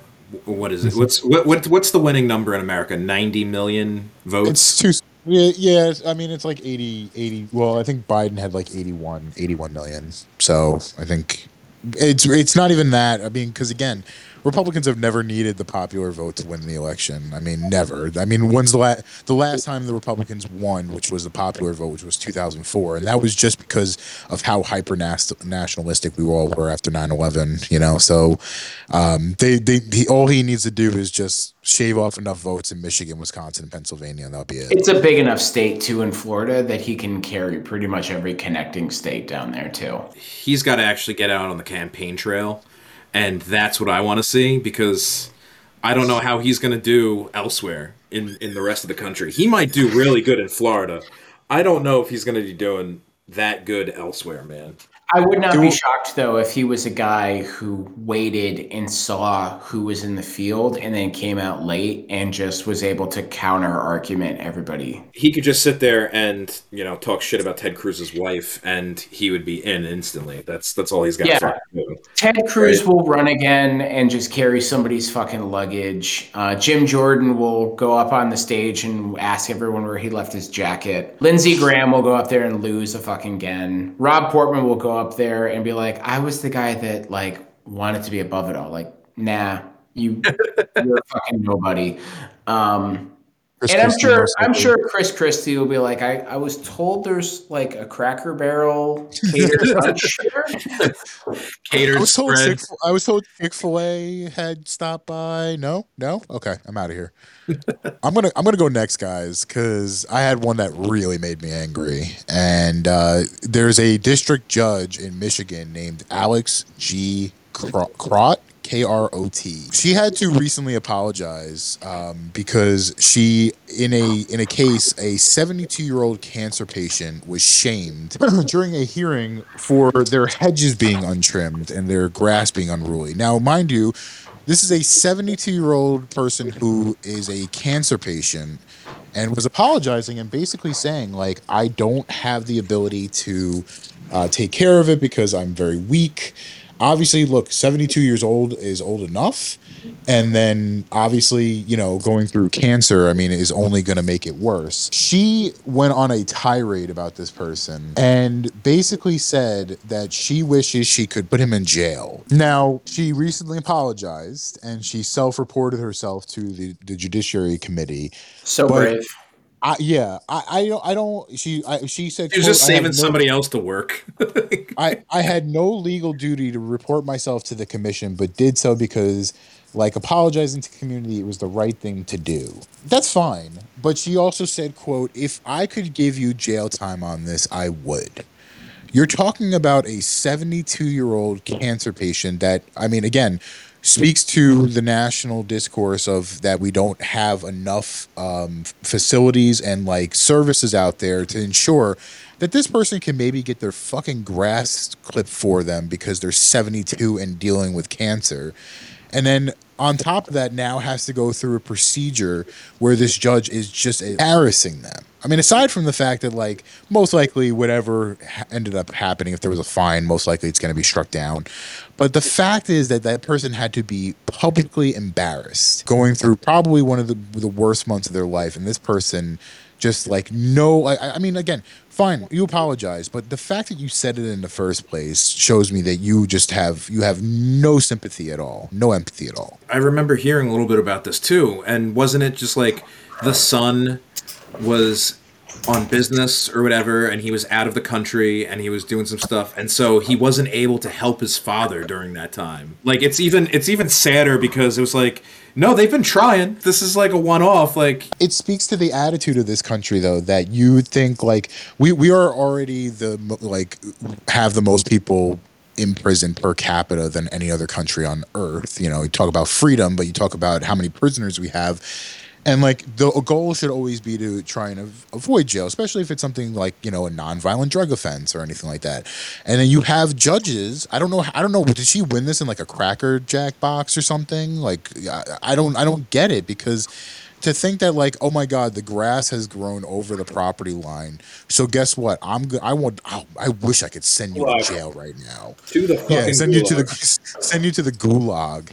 And it's just it's pathetic. And I think this person should be stripped of. I don't think this person should be a judge, because apologies being what they are, fine, that's great. But at the same time, that is really, really insane. And like I can't ever trust that person's judgment ever again. If you come back here, you're going to jail. Are you fucking kidding me? What strikes me about that is how casual the idea of sending someone to jail is to her. 2-year-old cancer patient. This is not the world I want to live in. How dare you not manicure your hedges? To jail with you. Shocked at this, and I don't use that term lightly, but like this is the worst kind of political theater in the middle of fucking nowhere, Michigan. Like, who do you think that you are, Judge? What's your name? I am blown away by the level of insensitivity and just pure stupid fucking behavior by government officials, local, state, national, whatever. Like, I'm reading the story right now, and this person should lose their fucking job. And I really hope that happens. Yeah. And it's I understand like apologies, like that's fine. But like, how am I supposed to ever trust that person's judgment ever again? And oh, by the way, appointed by Governor Rick Snyder, big fucking shock there. You can't ever trust that this person is ever going to make a decision that's going to be in the best interest of the community and of that person. When you look at something that ultimately ended up being $100 fine, by the way, is gonna like if you come back here, I'm sending you to jail. It's funny because now if she ever rules on somebody else and it's a little harsh, they're going to go back to court to fight it, right? They're going to ask for another judge, and they're going to say, look, I had this lady. She's got this on her record, you know what I mean? Like, yeah, she should be out of the circuit court for this reason, because any case that she has in front of her from this point on, questioned twice. So what's the fucking point of her existence anymore anyhow? Can I say, though, it is not lost on me that the person that she publicly ridiculed is a person of color. And bothered by the fact that this is her statement. I acted intemperately. I'm very embarrassed that I did so. I apologize to the person who appeared before me and to our entire community. To the person that appeared before me, that's the most like indirect way to say you're sorry, other than I apologize to the people whom I may have offended. Like, fuck you, lady. Like, she picked those words deliberately because people would realize that she was talking about a person of color, and then they would start to question, was this racially charged, right? That's why she apologized the way she did, to keep it as generic, to keep the details out because she knows she fucked up, and it's much worse than even how she apologized. I don't know how you interpret it any other way, than that. I would venture a guess that she does not respond to the white population that has an unkempt lawn in the same fashion that she responded to this poor individual who is going through something that unfortunately a lot of Americans have experienced or know people who have experienced, and she publicly shames him. This is unbelievable. On Zoom, no doubt. Yeah, it was public through forum, Zoom. right? Yep. Yeah. Honestly, at this point, I know the Heritage Foundation probably just added her to the docket for potential Supreme Court justices if the GOP takes over.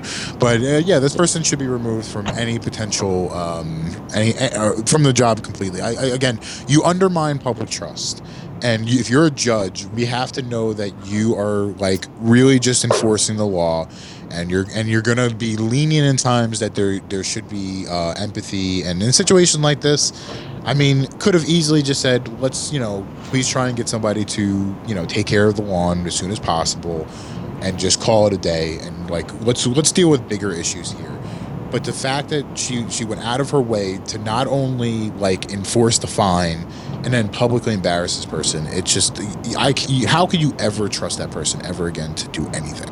Do you think, here's a question, do you think because she knew that the cameras were on, that this was a online public forum, that she was Judge Judying it up for them?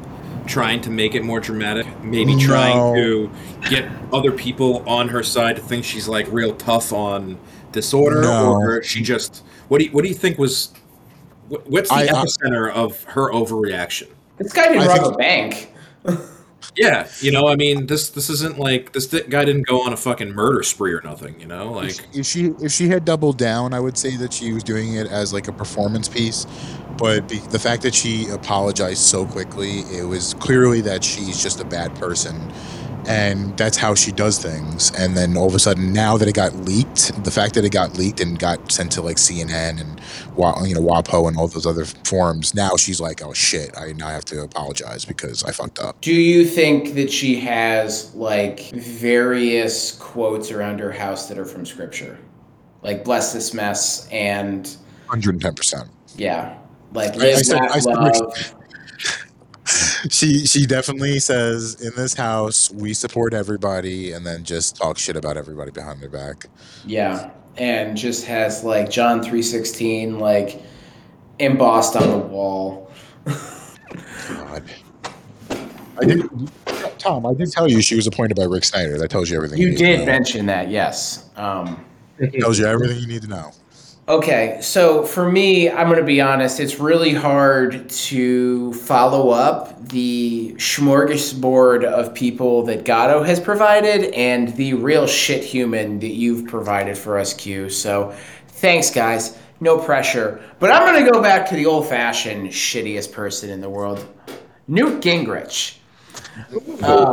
A couple of days ago, he was on Fox News, our favorite parking lot attendees, and he said that the committee members of the January 6th committee could potentially see jail time because of their involvement in the investigation. Did not provide any specific information, did not provide any legal standing. He put it out there, and their host, I think it was Maria Bartiromo, I don't remember how to say her name because she was famous when she was on CNBC and has walked away ever since. But I would have to say that, one, Newt Gingrich is my asshole of the week for that statement. But also Fox News as a whole, because they did not check him on any of that information. They did not push back on it. Instead, Maria was like, wow, that's great analysis. Fuck you, lady. You don't know what that is. And I think that this is the problem that we have with media at large. And I don't want to let Newt get away with this because he's generally a horrible fucking human being who's allowed to say whatever he wants because he used to be the Speaker of the House and he was trash at that job. I think this is the problem with the media is that they're also looking for hot takes, but I will also be upset with all the other media outlets as well because I've noticed a trend over the last few years where they really just cover each other at this point. Fox News covers CNN, CNN covers Fox, Fox covers MSNBC, and vice versa. And they all are just taking hot takes on the other network's hot take. And for me to let this pass through everything, and there's been a couple of days since this has happened where this individual, this former politician who spent a very long goddamn time investigating Bill Clinton for getting a blowy in the White House, is saying that a congressionally appointed committee that's investigating a potential like catastrophic scene at the Capitol building on January 6, 2021, they could all go to jail because they were involved in it and because they quote unquote intimidated people, when in reality, many of these people were going there with the intent of harming congressmen, congresswomen, senators. They built a fucking gallows on the White House lawn or the Capitol lawn. That was not performative. There are actually people within the conspiracy or the big lie who were intently going there and killing people. And one of them was Mike Pence. Like, let's fucking use our brains, Newt. I know you don't have many anymore, but come on. Just to get this straight, he basically threatened publicly the investigators investigating what had happened, right? Yes. And he did it like outwardly saying, if you do this, there's going to be consequences for you, right? Which isn't that in itself like a crime? The exact quote. Impeding an investigation? Yes. The exact quote was, I think when you have a Republican Congress, this is all going to come crashing down. He said it to Maria Bartiromo, and the wolves are going to find out that they're now sheep, and they're the ones that are, in fact, I think, face a real risk of jail time for the kinds of laws they're breaking. Not really sure what kinds of laws they're breaking because they didn't actually specify, and of course, because Fox News never fucking asked. The response from Maria was, well, this is such great analysis. Yeah, I think the analysis was that like they're all going to be tried for like treason or something like that, which is just absolutely fucking ridiculous. Yeah, it's clearly an intimidation because there is a strong belief that the Republicans are going to probably take back the House and take back the Senate in 2024. So this is an intimidation factor, not towards Democrats, because clearly the Democrats are just going to laugh and say, yeah, okay, Newt, thanks a lot. But any of the moderate Republicans that have kind of went along with this, they're like, there will be consequences for this. Yeah, but none of them are going to be in Congress in 2022 anyway, so what does it matter? Right. Well, again, it's typical. It's par for the course at this point that this is how we do it now. It's not done by conversations. It's done by making your case in the media and slamming your opponent and owning your opponent, and that's how you win. And that's why unfortunately I hate it. I wish we could win by being noble and by being good people, but it's not the way it goes anymore. So the Democrats are going to have to learn how to fight dirty too. Yeah, it's the shoot the hostages approach to politics now, and unfortunately that's one side has been more comfortable doing it than another for way too long. And they can be completely Pyrrhic victories too, right? Like they can be like, we won today and a month from now it's all going to come crashing down, but it doesn't matter because no one's going to remember it. This is not new to where we are now in the 21st century, but everyone's just trying to win the news cycle in the worst way possible. I think it's just like the desperation to get there has become much more heightened because the news cycle is so much shorter. Yeah, information is flowing so fast at this point that it's like, if you try and bring up something that happened a week ago, no one gives you shit. Yes and no. I mean, they've learned to just gaslight the public about things, right? Like, oh, you said this. No, I didn't. No, but we literally have you on quotes here. We have you on video saying this. No, that's not what I meant. You're misrepresenting me. And that's it. But at the same time, there's other things that were like, oh, we have a digital record of you doing it 10 years ago. And it's prevalent now, and now you can be held accountable for it, too. There's a good and bad to them doing this, right? There's a risk, because something changes in the near future, and now that soundbite can mean a lot more for their career. You know what I mean? Like, yeah. I think Newt could be asshole of the week pretty much every week, and it would be normal. He should just be an asshole because his name is Newt. Who the fuck names their kid Newt? The ones that don't like their kids. It's Newton Gingrich, by the way. Newton. Where did he go to How- school? I have a feeling it's like Lafayette College or some stupid shit like that. Emory. Wow. Look at you. Wasn't he like one of fucking Buchanan's bath boys or something? Like, didn't they all Yep. just like give each other hand jobs in a fucking bathhouse somewhere? Allegedly. While they were like, we really need to sort this fucking whole mess out with these sexy M&Ms. You know, Newt's looking at that brown M&M, and he's like, "Yeah, what that M&M?" Yeah, you want to talk about a useless government position? How about being the U.S. ambassador to the Vatican? That's what his wife's job was under the Trump administration. What does that person do? Good questions. Pace the halls of like stolen art? I mean, Check to make sure that there's no smoke coming out of the holy chimney. no offense, I'm sure people disagree with me. I consider the Vatican to be an extremely wasteful time. I walk that thing, you crawl through this fucking place. It's like the Catholic version of IKEA. Oh my god, it's so weird, dude. You go up and you go down and you're like, I don't remember what floor I'm on. Like, this place is massive and it's just hallway after hallway after hallway. I feel like once you've seen the first hallway, you've seen every hallway at that point because I can't distinguish all that. I don't know art that good. And honestly, a lot of that old art is just not Good. Yeah, it's like, oh wow, they made this giant ass, like, don't get me wrong, it's pretty crazy when you see a 100-foot long, by 20-foot tall fucking tapestry, but so fucking what? I mean, you've seen one, you've seen them all at a certain point, right? Like, I feel like in some cases that's ultimately what comes down to things you don't truly understand. Like, you can see it once and be impressed by it, and then it's like, oh, there's 5 others of that. Yeah. And 5 that's a lowball number. That's like, they had one hall that was just like, it was probably 20 of them fucking deep. You know what I Rugs mean? on the wall. Just rugs on the fucking wall. You couldn't touch the rug. You could only look at the rug from like a 10-foot distance. And you were But you eat M&Ms in the Vatican. No, I don't even think they'd allow you with food. I think you're allowed water, maybe. I don't think you can bring food in there. I highly doubt it. But you're basically walking in what looks like a zombie hive of elderly people, because that's mostly what's taking these tours. Yeah, that tracks. So the Vatican is not Anthony Gatto's pick of the week, but let's move on to picks of the week. Gatto, you want to start us off? That was my anti-pick of the week. Bizarro pick of the week. I heard a little rumor that Ari Shaffir is bringing back This Is Not Happening.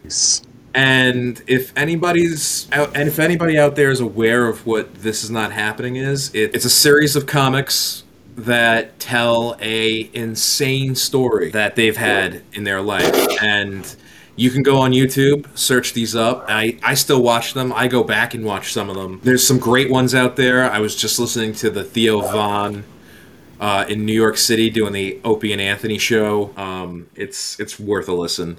Check that out. Nice. Q?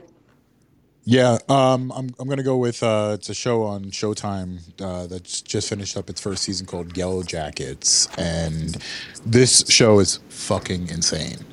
Basically, the short plot is that it's a cut from like the 1970s back to modern day.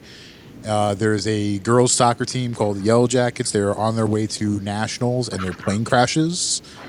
And basically, it turns into Lord of the Flies. And it's basically like they don't really tell you everything yet. And spoiler alert, you won't know everything by the end of the first season. Already been picked up for a second one. But it basically, like, it's unraveling the mystery of what ultimately led from, like, these, normal high school girls turning into, like a death cult, pretty much. And it's really, really, really interesting. Kept my attention throughout, and I finished it pretty quickly. So I would definitely recommend people check it out. I've heard of both, and I'm interested in both. But my pick of the week is another book. Sorry, folks.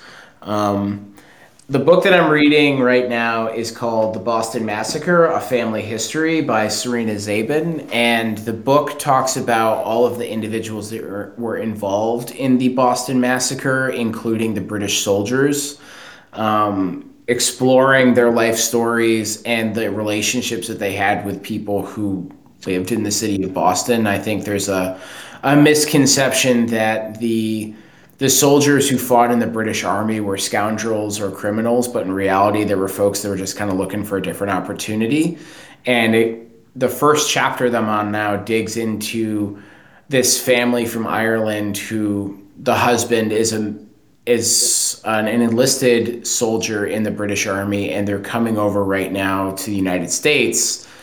As I said earlier, the book focuses on like the life stories of the individuals that were involved. And that includes the 4 individuals that died, that includes the British soldiers, but also like their extended families. And what was not lost in time is going to be accounted for in this book. So I'm really interested in it. I saw it on the library shelf the other day, and I was like, this is a unique topic that gets a lot of play, but people don't really understand a whole lot.